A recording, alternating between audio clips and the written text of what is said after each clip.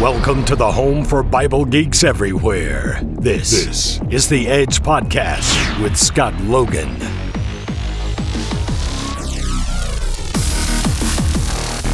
What's up, Bible geeks, and welcome to another episode of the Edge Podcast. I'm your host, Scott Logan, and it's really good to be back with you. The reason there hasn't been an episode of the Edge Podcast over the last few weeks is because of a cornucopia of reasons, from family vacations to out-of-town guests to some traveling, and the main reason being that I had to line up my schedule with that of our special guest today. You see, this week we're taking a little pause in our study of the book of James, and we're focusing on a cultural topic that, for me, is going to be a lot of fun to talk about. And knowing my demographic the way that I do, I think a great number of you guys are going to really dig this discussion as well. We are talking about video games. Now, I gave you some statistics on the last show about the average age and the amount of people in the U.S. that are self-professing gamers. Everything from PC gaming to home console gaming like Xbox, PlayStation, and Nintendo, to even playing Clash of Clans or Candy Crush on your phone. A new statistic shows that as of 2016, the average age for a video game player is 35 years old. In fact, more gamers are over the age of 36 than between the ages of 18 to 35, or even under the age of 18. That demographic is mostly men, but not by much. Men make up about 52% of that, while women are making up about 48%. It's financially one of the biggest industries as well. The Global Games Market Report projects that in 2017, worldwide revenues will reach $107 billion. In the U.S., nearly all American teens say they play video games. The number is actually 97%. It's not just teens either. More than half of all American adults over the age of 18 say that they play video games as well. That number is 53%. So clearly, when I say that I myself have been a longtime video game fan for 28 years, I'm not the only one, as it's not just a children's toy that is outgrown, but it's a multi-billion-dollar industry and media forum that provides content with different rating systems for different levels of maturity. But interestingly enough, I tend to find that for something that is so widely popular and enjoyed by so many people, in many circles, video games are still kind of taboo. It's a style of new media that still offers some form of undiscovered country for many people. And that can always raise some alarms, especially with parents who constantly see different news outlets that portray video games as just a medium to influence your children to do bad things. Now, for us, you add a new element in all of that, and that's the need to weigh all that we do according to whether it's beneficial, neutral, or harmful to our Christianity. Like everything in our lives, we are called to interpret something's worth and benefit to us according to what Scripture tells us about holy living. And that raises a few questions for discussion. If alone in the quiet corner of my house while wearing headphones, I rob a bank in a video game, have I actually done something that violates God's standard of holiness for my life? Is it anti-Christian to fictionally become a wizard wielding magic in a video game? Or is it just playful escapism that you can shut off and leave behind you? Well, our special guest today is kind of an expert on the topic of video games. As a matter of fact, he is the author of a book called Of Games and God, A Christian Exploration of Video Games. He's a graduate from Calvin College and a professor of media and communication at Trinity Western University in Langley, British Columbia. He writes about the intersection of communication, culture, media, technology, and faith, primarily by talking about computer and video games. I want to welcome to the show Professor Kevin Schut. Kevin, thank you so much for being here, and welcome to the Edge Podcast, man. Thanks for having me. It's great to be here. Thanks, man. Well, Kevin, my audience is made up of a lot of video gamers, like myself, and also like myself, just pop culture nerds in general, wearing Star Wars and Doctor Who t-shirts. But there are also a lot of people who listen to this show, who listen to it just for the hermeneutic Bible study, who aren't necessarily gamers and perhaps have even distanced themselves from that culture and maybe even have some presupposed ideas of what a gamer is. So let's just get this out of the way for those who might have some misconceptions. You are an adult gamer and you don't just live in your parents' basement, do you?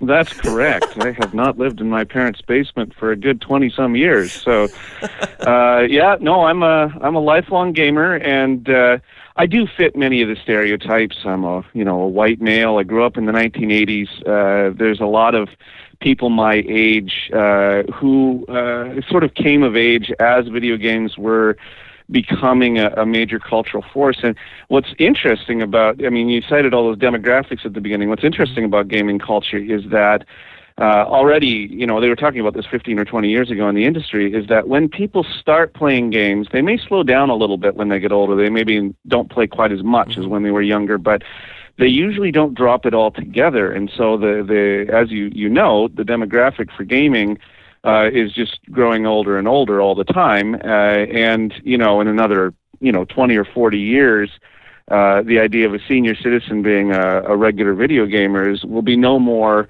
remarkable than a senior citizen being a regular television watcher, right? Sure. And so we will get used to it, but we're still kind of in that transition zone where for many people, it seems like an unusual thing. Yeah. Now you actually play video games for a living, am I right?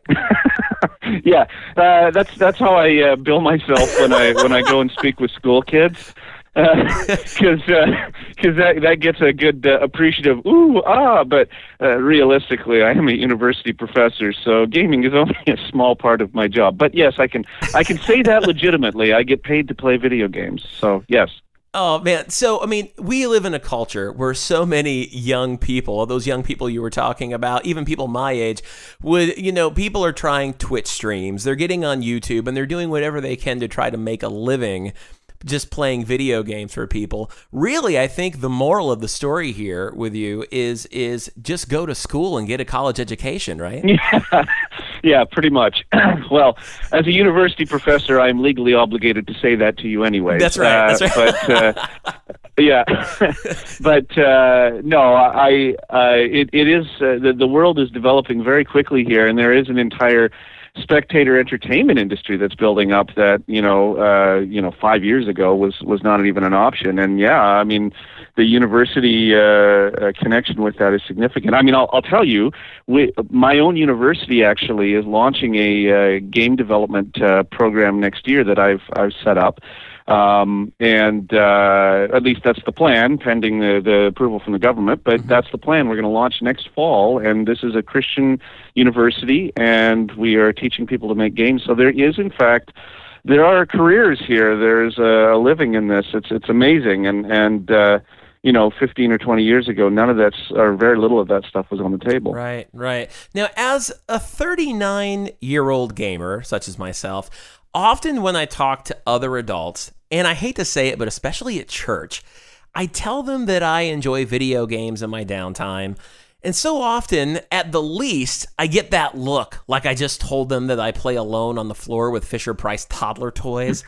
And at the other end of the pendulum, there are those whose attitude towards video games is that of villagers with torches and pitchforks going to burn the castle down. I've actually had someone say to me once that video games are too violent and they wouldn't let them into their house, but then I looked over at their DVD shelf and I saw the entire Quentin Tarantino collection on the DVD rack. So let me ask you this, Kevin. Why is something that is so influential in our culture today, we were talking about all the statistics, especially with adult gamers, why is something that is so influential in our culture today as the video game medium still seemingly taboo to so many people in our culture? There's a whole bunch of possible answers, and it's hard to know for sure which is true. One of the things that's interesting about video games is that they do seem to be a polarizing medium, that people who get into them really get into them, and people who aren't into them don't get into them at all. It's kind of like a all in or all out thing, except that that's not really true, because when you include things like casual games and little time wasters on phones and things like that, there are actually a huge percentage of the population nowadays actually does play at least some video games, but often people who play little casual games, or like, for example, a lot of people will play solitaire on their computers, Sure. and they don't think of that as video gaming, right? And a little time waster like Candy Crush or something like that on their phone. Often people don't think of that as gaming, and so we have these cultural categories of gamer and non-gamer, and they seem to be much more extreme than television watcher and not television watcher, or film watcher and not film watcher. Sure. And I'm not entirely certain why that is. It might have to do with the historical development of the game medium, that it's always been sort of this hardcore audience that's been at the core of the industry until, the last 10 years or so, as casual has become a bigger market. So that's part of it. But there's also the historical pattern that is not unique to video games, and that is every time something new comes along, culturally speaking, whether we're talking about the church or whether we're talking about society as a whole, we start to look at something like that with a little bit of suspicion. And in fact, you do actually get the pattern of either true believers, people who say this new thing, whether it's television or the phonograph or video games or whatever, they're like, this is the best thing ever, and everything that ever came before is just a complete waste of time. And then you also get the flip side of someone who says this thing is going to be the downfall of civilization. And that historical pattern is it's remarkable how often that happens, right?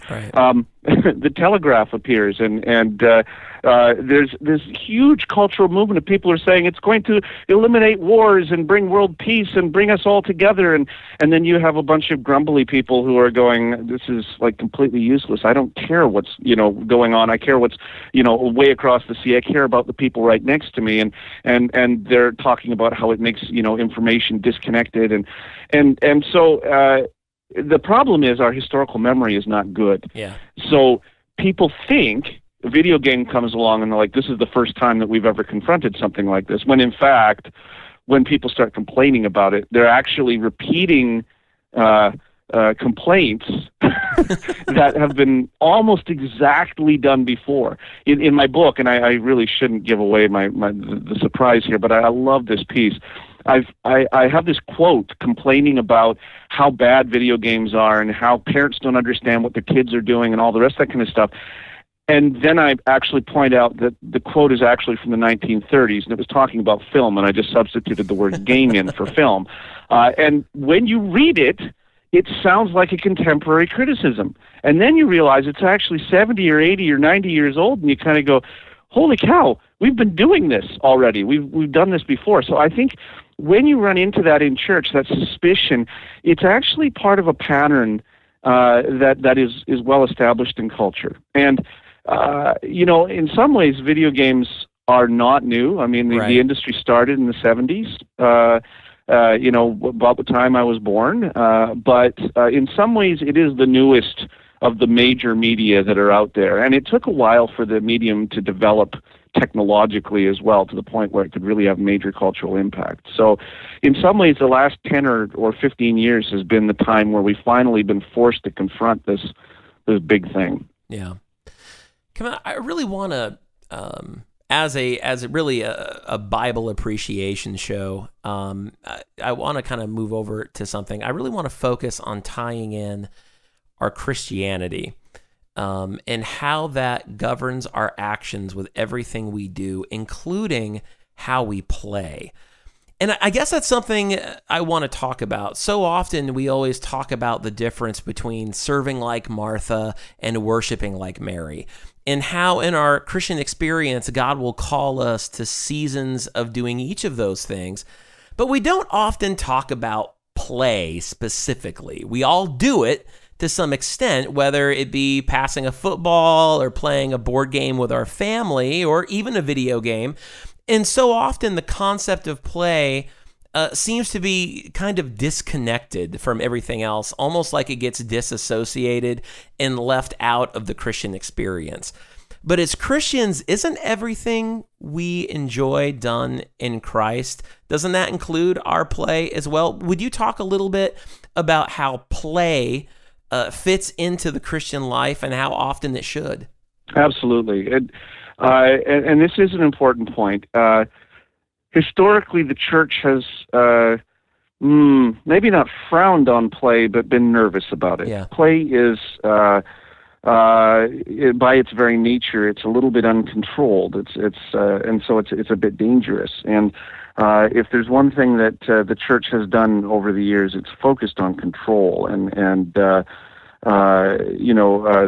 fear of sin and pain has been such that often we flip into the alternate sin of trying to over-control and over-determine and, not let God be in control, but try to control things ourselves. And so the church has often been a little bit nervous with play.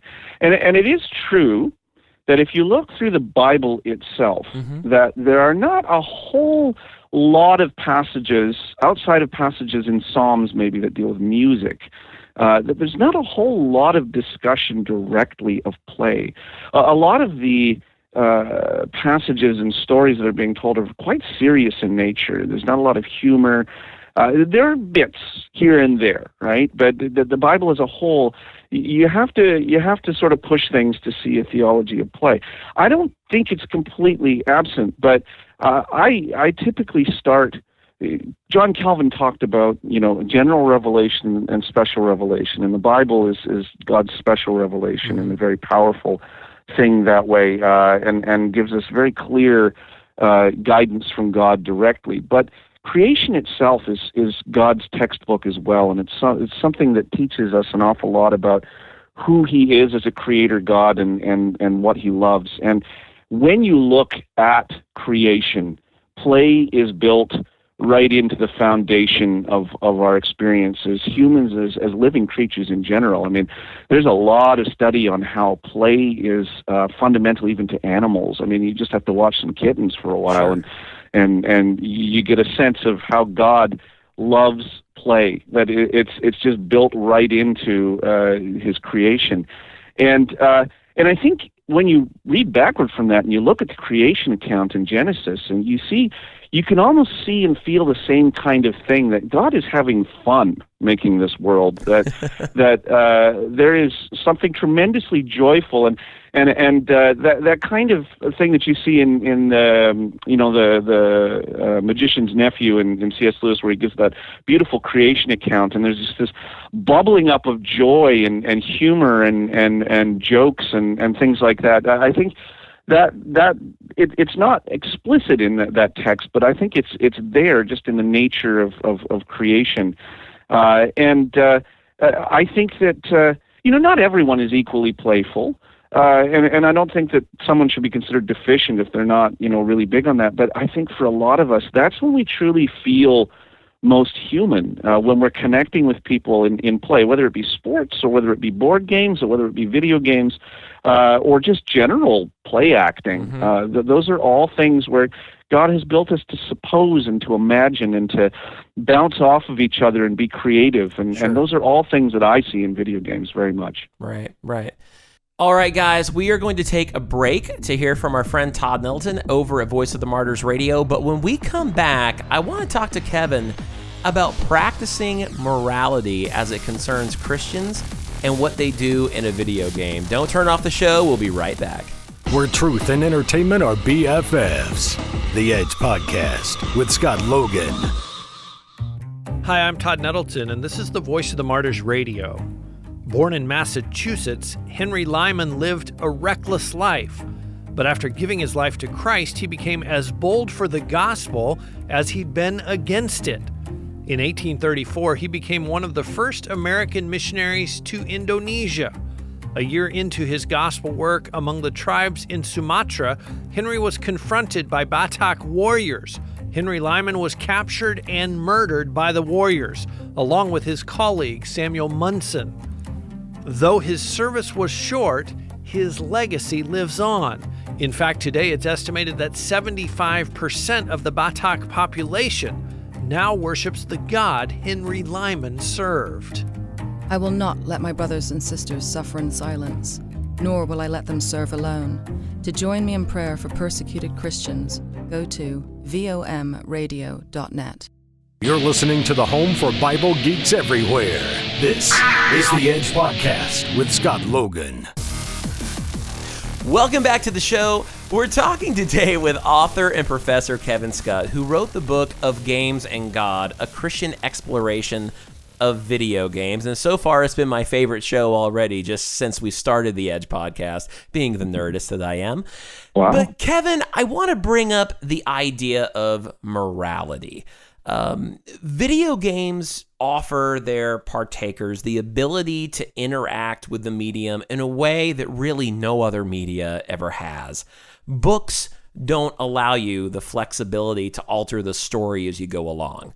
Movies and TV shows don't allow you to become the characters in them or change the course of their destiny or even create yourself to put yourself in that story. But with that kind of interaction and power in the story, for whatever story that game may offer, video games often present the player with decisions to make that if they were to make those decisions in real life, those might stand against that Christian's personal convictions and standard of holiness. So, Kevin, this is a loaded topic, and I want to give you the floor to just kind of dive into it for us.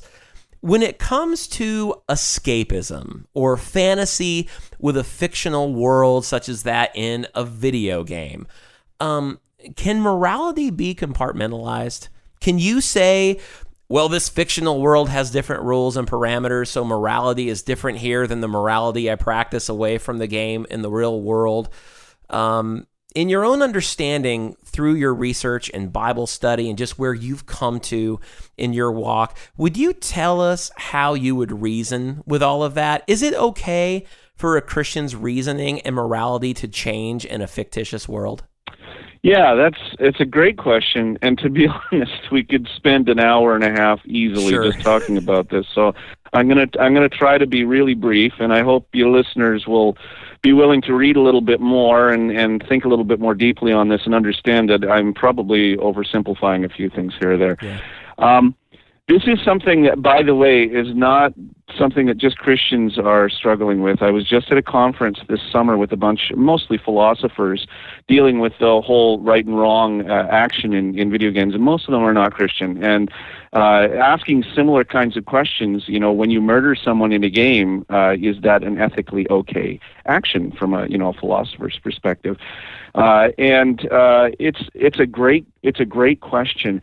My own research actually recently has been to interview gamers and talk about this. Now, as a gamer myself, I had my own take on what it was like to play games and do right or wrong actions in those games. Sure.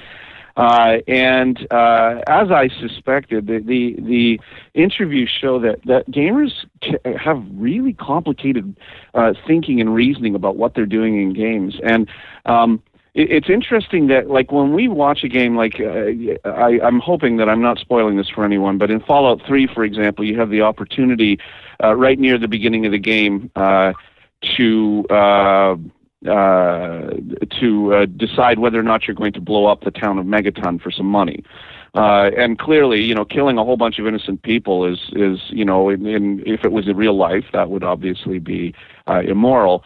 And how do you deal with that as a gamer? Is it okay to try that? And the fact is that, in a sense, what you could argue fairly easily that what you're seeing on the screen is not a moral decision at all. It's just a bunch of pixels, right? Right. And you're just seeing what happens when you press particular buttons. And in fact, there are many gamers who sort of assume that sort of frame of mind. And then there are other people who say, well, no, the story is like real life, and or at least it has enough similarity to real life that you can't really sort of erase the fact that you've got these characters. They may not be real people, but they're enough like real people that when you do something terrible, like kill them in an unjustified way, that that's a bad action. And there isn't actually a really clear indication when you talk with gamers that they have a single way of looking at these things. And one of the things that I found in my research is that people flip between mindsets. We call them frames. Mindsets when they're playing, and sometimes they're thinking like a character, sometimes they're thinking like a storyteller, sometimes they're thinking like a competitor. I mean, when you're playing a game, often you're just trying to win, and so whatever it takes to win, you do. Sure. And it's not, at that point, it's not really a moral decision at all. It's just, what do you do to succeed, right? Right.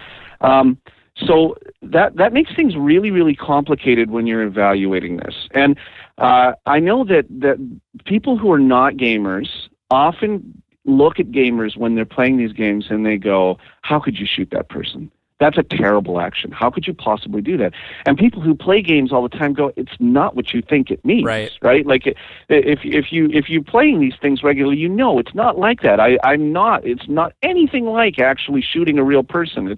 And in fact, it looks like that. But in the middle of an intense action section, I'm not thinking about guns. I'm thinking about getting through this section. That's all I'm thinking about right now. And so there's that argument, and it goes on in churches too. This kind of argument. No, you're doing something terrible. No, I'm not. And the fact is that I think that it's far more complicated than the critics want to say. But I also think that as Christian gamers, we have to be very, very intent on looking at our own thoughts, our own emotions, and our own feelings.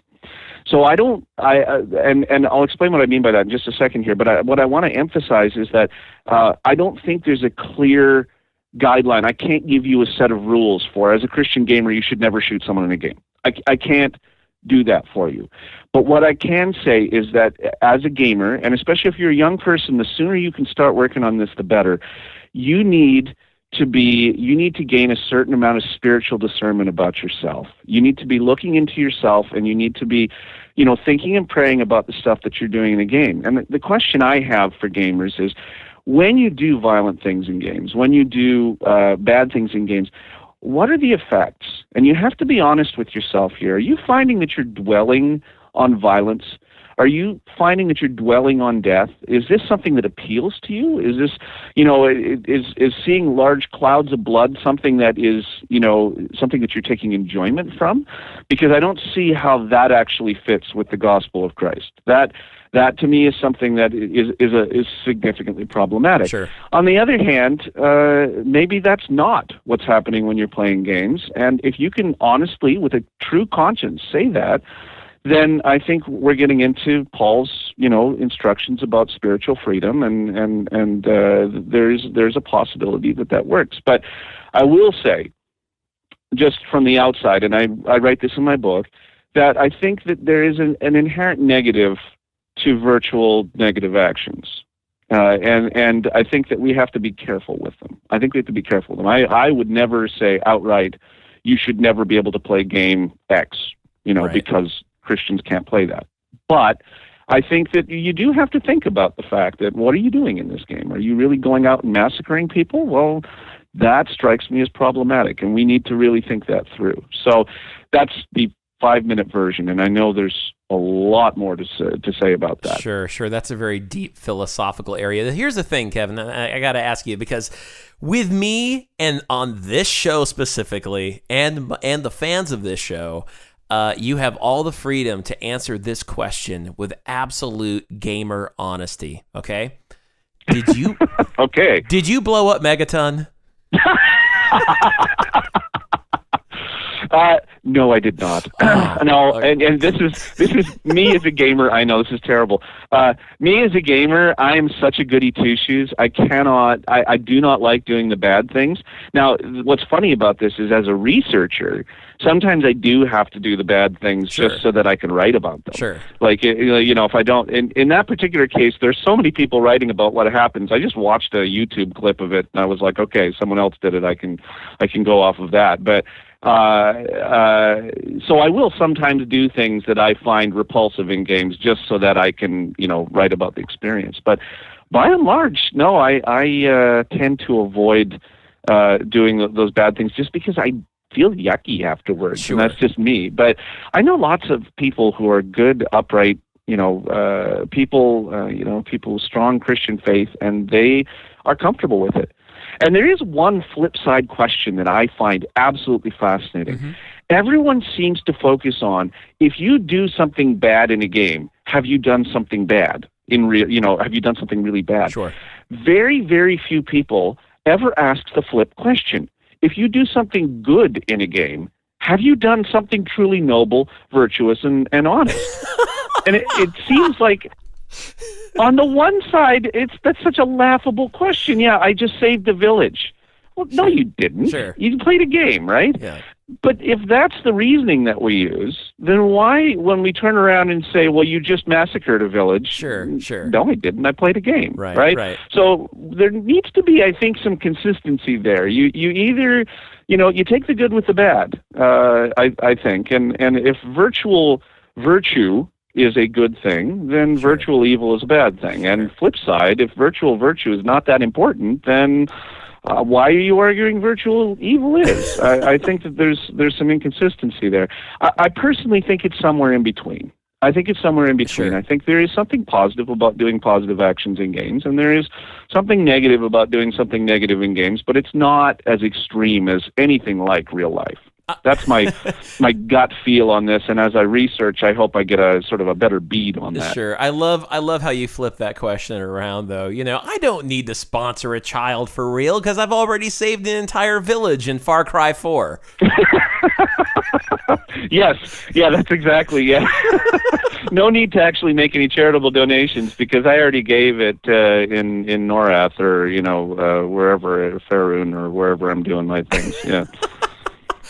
Oh gosh! Well, okay. Kevin. I know you're a dad. You have a couple of kids. I have 3 girls. 3 girls. Okay, so a lot of parents, without any knowledge of video games, have a real, honest fear about introducing video games to their kids when their kids eventually want them, out of having a fear that these games are going to corrupt them. How do you, as a game enthusiast? And to be honest, I'm asking you this question as a fellow father. I'm a longtime gamer like you, and I just had my first child 2 years ago. And so I've got a 2-year-old daughter. How do you, as a game enthusiast, share that love with your children? And what are the guidelines implemented in your household when it comes to playing video games, either separately or as a family? Well, there's 2 sets of issues that are worth talking about, and again, I'll try to be brief. There's the whole amount of playing, and then there's also the content of playing. And just so that people are aware, my eldest is a teenager; she's just about 14, and my youngest is just turned 8. So we're at this stage where they're definitely aware of what they're doing, and they're starting to explore pop culture on their own quite a bit more now. So this is a very pragmatic issue for us. So I'll talk about amount first because I think that's the simpler one. There is a fair amount of psychological research that shows that too much screen time is problematic for developing children. Now, in reality, I think psychologists go a little bit over the top with, like, the American Medical Association or something says that children shouldn't play anything or watch anything on a screen, period, until they're like 2 or something like that for developmental purposes. And I think that's ridiculous. I can't imagine parenting nowadays doing that. I mean, if you do that, kudos to you. That's good for you, but I don't think that that's a standard that parents should feel guilty about. If you do that, you probably don't get anything else done. Yeah. That's exactly it, right? Like, because there's limits. I mean, the expectations on parents have changed, and the nature of parenting has changed. Some amount of screen time, whether it's watching videos or playing little games, there are a lot of apps for little kids now. Sure.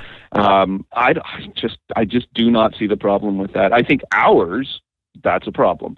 But, a little bit here, a little bit there. And so we always sort of watched our kids pretty carefully just to make sure that they didn't do too much. And we were very concerned that they loved reading when they grow up. Well, as it turns out, all three of my girls absolutely are engrossed by books. So I don't have a problem with them playing some games now and then, and I play games with them, and they play games by themselves on little devices, and like they're huge Minecraft fans, and they watch Minecraft videos and all the rest of that kind of stuff. So I don't have a problem with it, and like it's summertime right now, and they're doing a lot more of it, and when school starts, they're going to be doing a lot less, and that's okay. We want a healthy sort of balance there, and that's a really important thing for us as parents. In terms of content, this is the one that I think most parents are really afraid of, and it's the whole corruption issue that you talk about, that people are going to be misguided and misled. And again, this does come back to something I said earlier in the podcast about control. Mm-hmm. There is this sense we love our kids, right? And we would do anything to help them and to bless them. And my prayer for my girls every night before I go to bed is that they grow up to follow Christ and to be, leaders and just that they will grow in generosity and love and all the rest of that kind of stuff. What I have to keep reminding myself as a parent is that in the end, they are their own people. We've been given trust of them for a number of years, but we can't control everything that happens with them, and that we have to trust that God will walk alongside them and take care of them. And so we do try to keep our kids away from, explicit sexual scenes and from, bad language and from extreme violence. But as they get older, it's going to be harder and harder to do that. And at some point, they need to make their own choices about those things. They are, at some point they're going to be leaving, and I'm good with that. I'm looking forward to that. So at some point, what we need to do, rather than protect them from things, we need to equip them to deal with things. We need to teach them to be critical thinkers. We need to help them own their own beliefs and then figure out what that means in practice. And so I'm not, if my girls see a swear word on a show or something like that, I'm not going to rush over and cover their ears or cover their eyes. We talk about it. Right? And it's the same thing with an explicit sexual scene. If they happen to catch something from a television show or something like that, I think the worst thing I could do is flip out at that point. We need to talk. Let's talk and let's say, well, what do you think about that? And what do you believe about that? Is that okay? Why do you think that? And is it okay for you to watch something like that? And then talk it through. And the more they can own their own behavior in terms of media use, the better off they're going to be, because at some point they will leave, and I'm not going to be sitting beside them anymore. And I need to know that they're mature and responsible adults, and they're going to sort of figure things out for themselves. So is Daddy only the gamer, or is Mommy a gamer too? Actually, as it turns out, it's pretty much me. I know some families. Where both the husband and the wife love games, and even some situations where maybe the wife loves games more than the husband. But my wife is not really into video games. She'll play a little bit here and there, but she's not really into it. And even board games, we discovered early in our marriage that board gaming was not actually good for our relationship because we're both a bit too competitive. So I want Boardwalk. Park Place is mine. Yeah. We played Settlers together for a little bit, and then decided that maybe that was not the best idea for us. So actually, no, my wife doesn't play games so much, but my girls all do. Sure. And that's one of the things that Dad does with the girls, and we'll sit down and we'll play, the King's Quest series, or we'll play. We played Splatoon and. Right now, what are we going through? Overcooked. Overcooked, which is a great cooperative game, as long as you don't mind screaming at each other, because it's things go wrong and then you get angry at each other. But it's actually really good for team building and sort of, working out relationships and stuff like that. So yeah, we have games that we play together and we really enjoy that. It's a fun time. It's a good way to build a relationship with my kids. So as a guy who makes his living playing video games, is that, when you're doing your research, is that done out of the house, or are you that really cool professor whose office looks like a GameStop? I have a shelf full of old game boxes, but it's mostly books, so no, I'm not that cool, unfortunately. Actually, this is a funny thing. I game a lot less than you might suppose. Generally speaking, once the school year gets going, I'm busy and I don't have time during the day to play games. And we just sort of agreed in my family that it's probably better for me not to be. I only have a few hours with my girls after school or before they go to bed, so I generally don't game until everyone's gone to bed, and I need to get some sleep. So I usually get in maybe 45 minutes or an hour each night, and that's about it. And so, when I get a big game, like I did Fallout 4 last year, and that can take me like a month or two to get through, just because, I have to do it in these little bite-sized chunks. And I generally don't do gaming marathons. I just don't have time for it. So, it's a little disappointing. You'd expect me to be playing anything and everything. But I do try out a lot of different little things. Not as much as maybe I should. I end up playing Hearthstone over and over again. I sort of come back to that over and over again. But I'll try a lot of little indie things. And then I bought a Vive virtual reality system. So, I get to play around with some stuff in there as well, and so I try to do some different stuff. But yeah, I'm not actually, probably only about 7 to 10 hours a week is really probably what I'm doing in general. So you just talked about getting into Vive's VR. I myself have the PlayStation 4 VR, and my question to you is somebody who's kind of got their finger on the pulse on the discussion of video games from all different sizes. That's got to be a whole new loaded gun, getting into the world of virtual reality, isn't it? Yeah. I think we're going to see a bit of a delayed rollout. The industry returns on the VR systems are tepid, shall we say, not great. The first generation was more like a proof, of concept, and I think we're going to have to wait for another generation or two before it really becomes a mass phenomenon, but at least in the gaming world. But it's here to stay, and it does change things. It changes what you can do mechanically, because moving around in those games is vomit-inducing if you're not careful. Sure.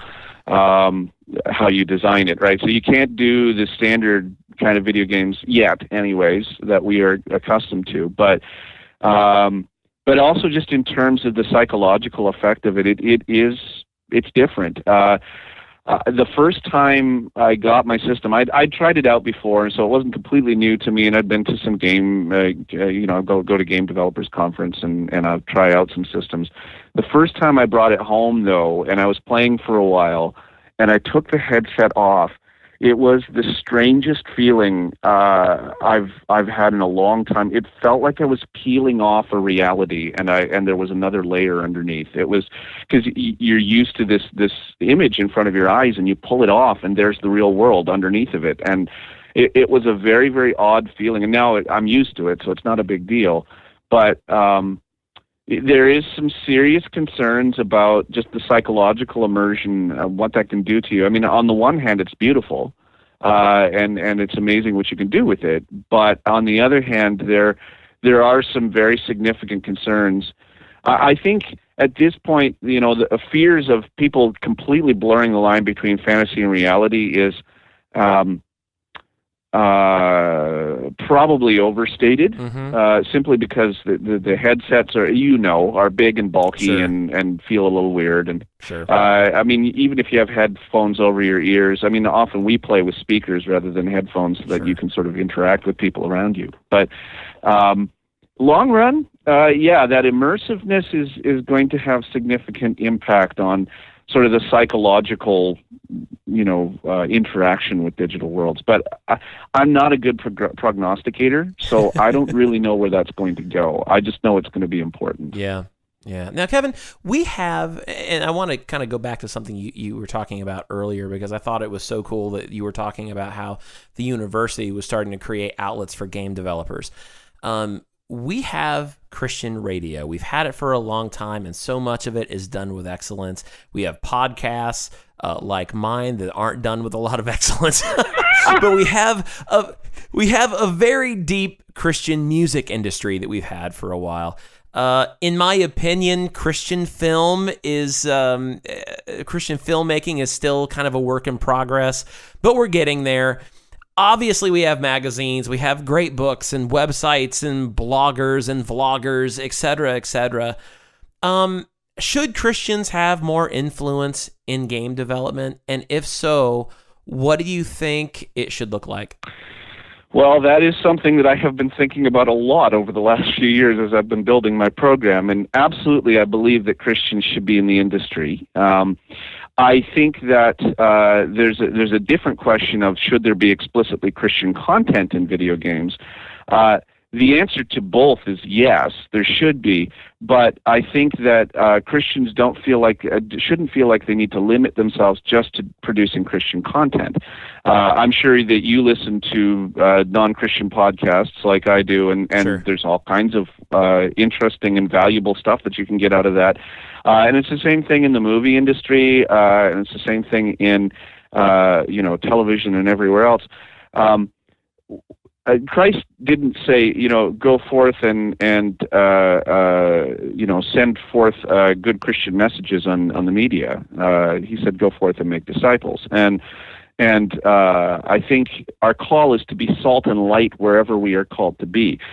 And the fact is that the video game industry is a highly secular industry. It is one of the greatest mission fields out there because it has this massive cultural impact. And a lot of people working in the industry are either ignorant of religion in general or actively hostile to it.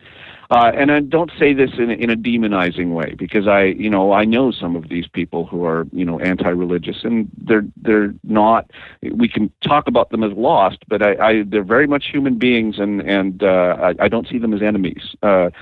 But it is true that it's a difficult environment to work in if you're a Christian, and I want to see more Christians not only writing and designing games, but doing the artwork for a game that someone else has designed, or working in public relations, or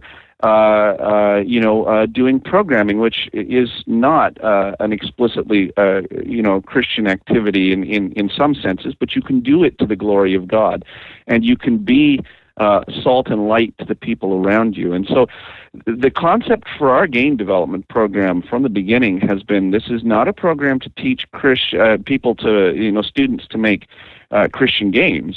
It's a program to teach Christians to make great games. And that's our vision for our program is to prepare people to either be writers and designers, or game artists, or sound designers and musicians, or software developers, or business people, because we're going to have an entrepreneurial aspect to this. We want marketers and managers that are prepared to work in the games industry, and we want all of them to be thinking about their faith. This is not a program that's going to dictate to them how to think about their faith.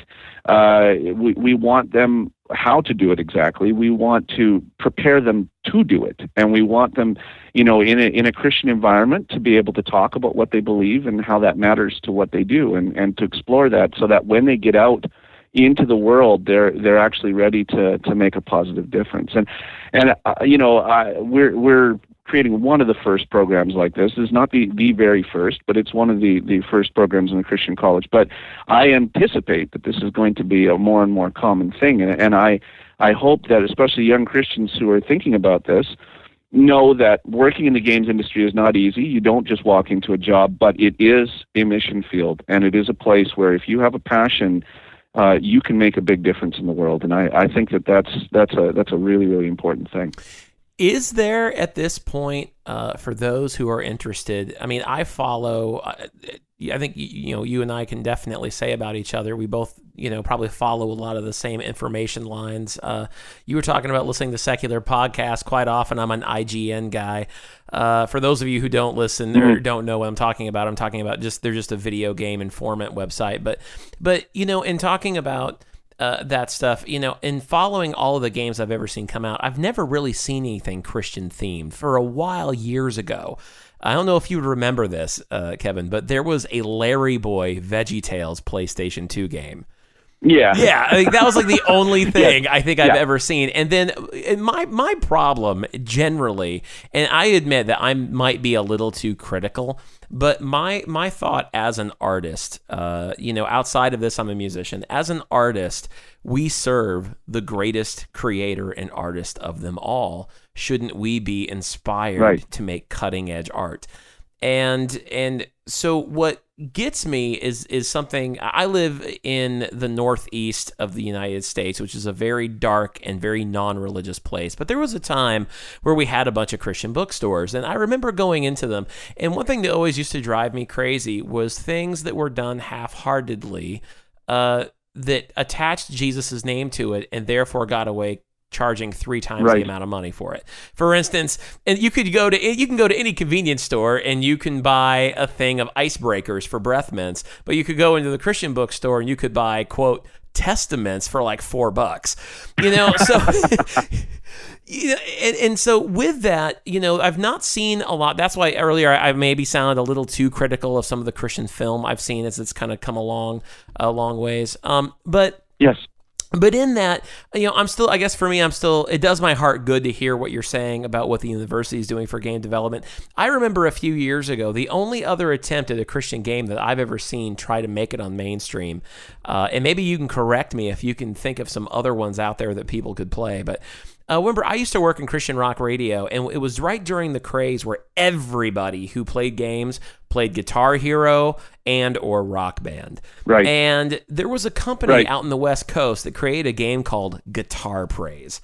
And it was I don't know, do you remember Guitar Praise? I never actually played it, but I saw videos and the promotional stuff for it, so I'm aware of it. So they sent it to me. They sent me a free one, which normally sold, I think, between $100 or $120 to get the guitar and the game, and it was only a PC game, and they really promoted as this is Christian culture's answer to Guitar Hero. And like you talked about earlier, I don't even really have a problem with a lot of the material on Guitar Hero, but it was, just give me something that's done well. And so I think for me, I actually ended up giving, we used to do game reviews on the show, on this other show I was on. And I think we actually gave it like a 3 out of 10 because this game, it didn't actually have, it only had MP3s that you played a simulated guitar over. It wasn't like if you messed up, the guitar came out of the song. It wasn't the same technology, that Guitar Hero uses. Oh my. And of course, it was a Christian game, so you would never get booed. And it was, so in that, it kind of makes me wonder, like, if you, with what you guys are doing at the university, tell me if Kevin Schut was going to brainchild a Christian themed game, because earlier you said, should we have games that are Christian themed games? Yes. If you were going to do that, tell me what your fantasy Christian game is. What are you going to make? Well, I don't know that I would be. I don't think I would be the one to make that, because that's not where my creative impulses go. But there is one out there that actually I've been sort of a very loose, unofficial sort of advisor, supporter of, called the Etherlight. Now, this is not aimed at a sort of a mass market adult thing. It's aimed for kids between 8 and 14 or something like that, and it is designed to be used with Sunday school curriculum actually. But it is actually quite a good game, and I know the people who make it. The artwork is very good. The game is not tremendously complex, but it's got some crafting and it's got some combat, and the system is actually pretty good. And I would say on the whole, it's actually fairly well implemented. I think they could make it even better if they had more funding. And this actually gets into the whole issue with Christian gaming, explicitly Christian games, is that it has generally been underfunded. It's just not a large market, and so it really just has not had the money to create the kind of quality that we expect. And also, the critical mass of creative people working on those has until very recently been quite small. But there is an organization that I should probably let your listeners know about called the Christian Game Developers Conference. That meets in Oregon every summer in July, and it has recently really started ballooning in membership, and I think with that sort of critical mass of people involved, now not all of them are working on Christian games, but they're all Christians working in the industry. I think that you're going to start to see more creative stuff there happening. Personally, what's important to me is not so much that there is an explicit Christian message. Even the Etherlight actually is interesting. It's done as an allegory, so they're very consciously aping sort of and I don't mean that in a negative term. I mean they're trying to imitate the C.S. Lewis approach with the Narnia Chronicles, where there's an allegory built into it, and they have that very clearly mapped out in their the accompanying Sunday school curriculum and all the rest of that kind of stuff. I personally, I don't feel like there needs to be always an explicitly Christian message. I think what we need is stories of hope. We need stories of redemption. We need stories of forgiveness. We need stories of friendship. And those things happen. There are great films that hit those themes. They're rarely perfect. None of them are perfect, really. And I think it's the same thing in the game world. There are some really powerful games out there that have their flaws, but also have some really moving moments in them. And that's what I would love to see, our students produce, 5-10 years down the road when they've graduated and are working on powerful things. There are some amazing, amazing things out there. The one game that I will point everyone to over and over again, and anyone who's looked at, my Facebook page and followed me in public writing and stuff, I flogged this one, is a game called That Dragon Cancer. And it is probably one of the most heartbreaking experiences you will ever have. It is a very simple point and click, but beautifully illustrated, beautiful music, story of the Green family whose youngest son was diagnosed with terminal cancer when he was 1 year old. And the game is about the family's journey through that experience. And Ryan and Amy are Christian, and because this is not a biographical game, they are very, very explicit about what their experience of grief and faith and everything else. And this game got massive attention around the world because it was really groundbreaking. I mean in the game industry, the games industry has been focused on for decades on, can you make someone cry with a game? Well, this game is, I'll warn you in advance, is again, heartbreaking. It is a really, really hard game to go through, not because it's difficult to play, but because emotionally it's taxing. But it is beautiful, and it is one of the strongest testimonies of Christian faith that I've ever seen. And it's so authentic. This is not a piece of proselytization where you're trying to make an altar call. They are living as Christians and showing people what that actually means. And it is tremendously powerful. So you're going to start seeing more, I think, over the next decade, some really powerful Christian art, because there are some quality Christian people working in the industry and doing some really interesting things, all the way from whimsical stuff like Jay Tolan does. Tholen does the game Dropsy, about a sort of weird little clown character, but he's a very thoughtful Christian working in the industry, and I think you're going to see more and more creators like that will make a difference in the industry. Yeah. Well, Kevin, that's awesome, and I think that's something that all of us need to start looking out for. That game was called That Dragon Cancer? Yes. All right. You know what? Yeah. I'll look it up and make sure to put a link on the website for it. And one last thing that I will just do a little shout out for any Christians who are interested in gaming culture. The site, the ministry Game Church, which is really meant as an outreach to non-Christian gamers, but has gathered quite a critical mass of Christian gamers as well, nice. Is a really, really good resource. And in fact, if you read my book, I'm a little bit critical of them in the last chapter, and that was before I really got to know them, and they changed their website a little bit, and I really wish I could rewrite that last chapter, but since then I've actually written for them, and they're just a great place as well. So if you're interested in Christianity and gaming, that's a good place to go. Oh, that's awesome. Kevin, I know you're a busy man. You've probably got a lot to do this afternoon.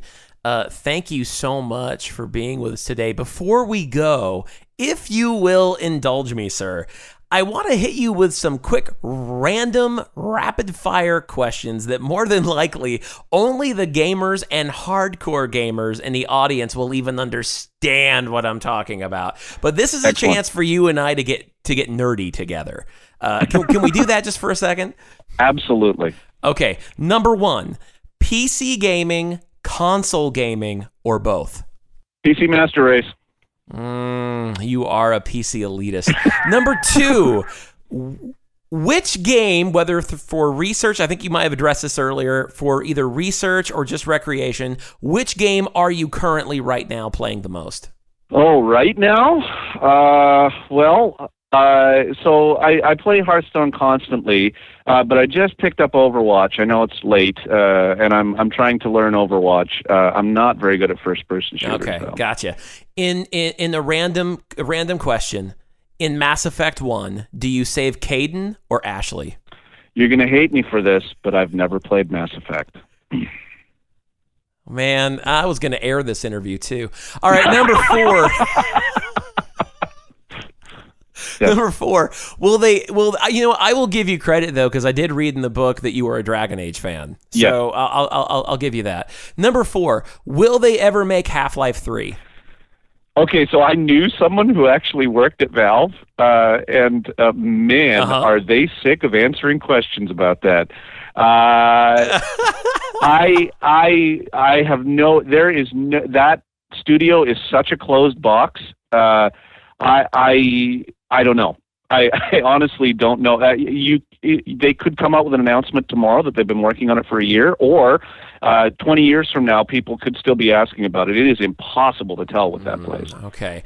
And lastly, number 5, which game would you make into a movie to finally break the slump of bad video game-based movies? They're doing it. The Last of Us. You really think that's going to translate? Because I love the game. I play it every year. Even my daughter's name is Ellie. Not for that reason, but it's well. At least my wife doesn't think so.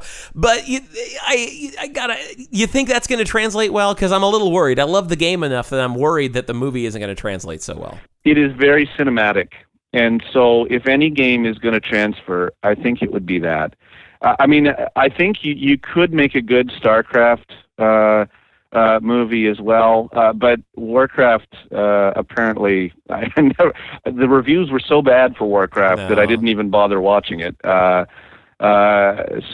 you would have thought that Warcraft would have a good chance too, but I think The Last of Us will translate well. It depends on who they get to do it, but I think it will translate well. Nice. Well, guys, we've been talking with author and professor Kevin Schut. If you want to buy his book called Of Games and God, A Christian Exploration of Video Games, there's a link on the website to go buy it right now on Amazon. Just go to www.theedgepodcast.com and you'll see it on the main page. Kevin, it has been a pleasure talking with you, sir. I hope someday, if you'll ever lower yourself from the elitist PC high horse that you're on, and you ever jump down to console gaming, that we can play some games together. Yes, well, I did go through a phase of console gaming, so I'm not completely averse to it. Okay, so Kevin, thank you so much for being on the show. It's been a pleasure. Thank you for having me. It's great to be here. Awesome. When we come back, we're going to talk about what you can expect on next week's episode of The Edge. Don't go away. We'll be right back after this. Like the show? Buy a shirt. Visit the Edge Podcast store at www.theedgepodcast.com. This is The Edge Podcast with Scott Logan. The Edge Podcast with Scott Logan is a proud partner of JesusFreakHideout.com. JesusFreakHideout.com is one of the world's largest Christian music online resources, featuring music news, videos, album release dates, album reviews, artist interviews, devotionals, and a lot more. The goal is simple: to bring the latest and greatest in Christian music to the internet masses and beyond. For more information, visit www.JesusFreakHideout.com. Welcome back to the show. Guys, I have to admit that this one was really enjoyable to do this week for me. Let me clarify. You know that I love to learn from and teach the Word of God each week. It's just that this show was a fun discussion for me, and I know that there are many of you who this may not have resonated as much with, and there are some of you who are probably wondering when we're going to do it again.